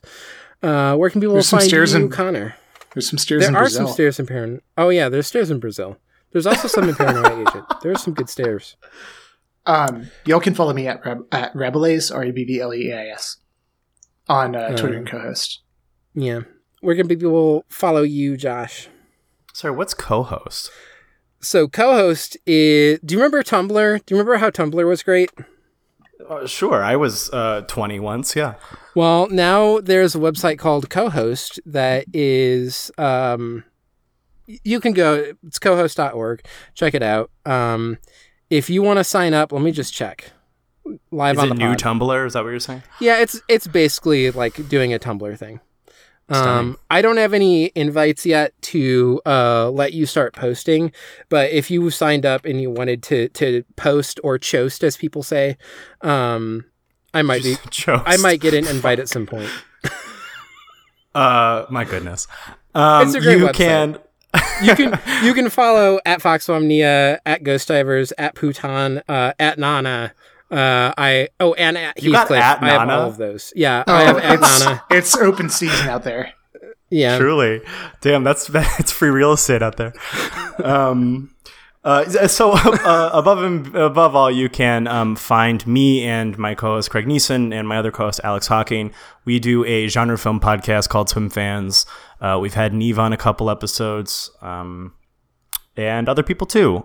We generally do erotic thrillers, but we break it up all the time with other sort of genre stuff. You had an extended teen movie section. If people are looking through and they're like, why are there a bunch of movies here that are not erotic thrillers? It's because you were doing teen movies. Yeah, I mean, not to do a swim history, but we had 2 years of erotic thrillers, 1 year of teen movies, and then Alex said, please, I can't watch another one. So I do erotic thrillers because I'm accommodating.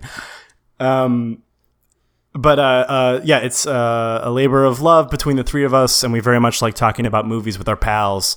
So if you've liked even one of my thoughts on this podcast, perhaps you'll like that as well. You can find that at all your podcatchers and on all the social medias, Twitter, Instagram, and Letterboxd at SwimFansPod. And myself, you can find at user Amons, AMO-NS at all those places. But you may not at me about Tokyo Godfathers. I won't hear about it. I'm just saying it's a Christmas movie. If I get even one at about this. Blocked. All right. I'm going to leave the thread open-ended. Okay. I think that's it. We got everything. Bye. Yeah, thanks for having us on. Yeah. I mean, you'll be back again. I'll be back again. In 2 weeks. Yeah, we're looking forward to it. I do just really enjoy the show. Anyway, bye. Bye. Bye, everyone.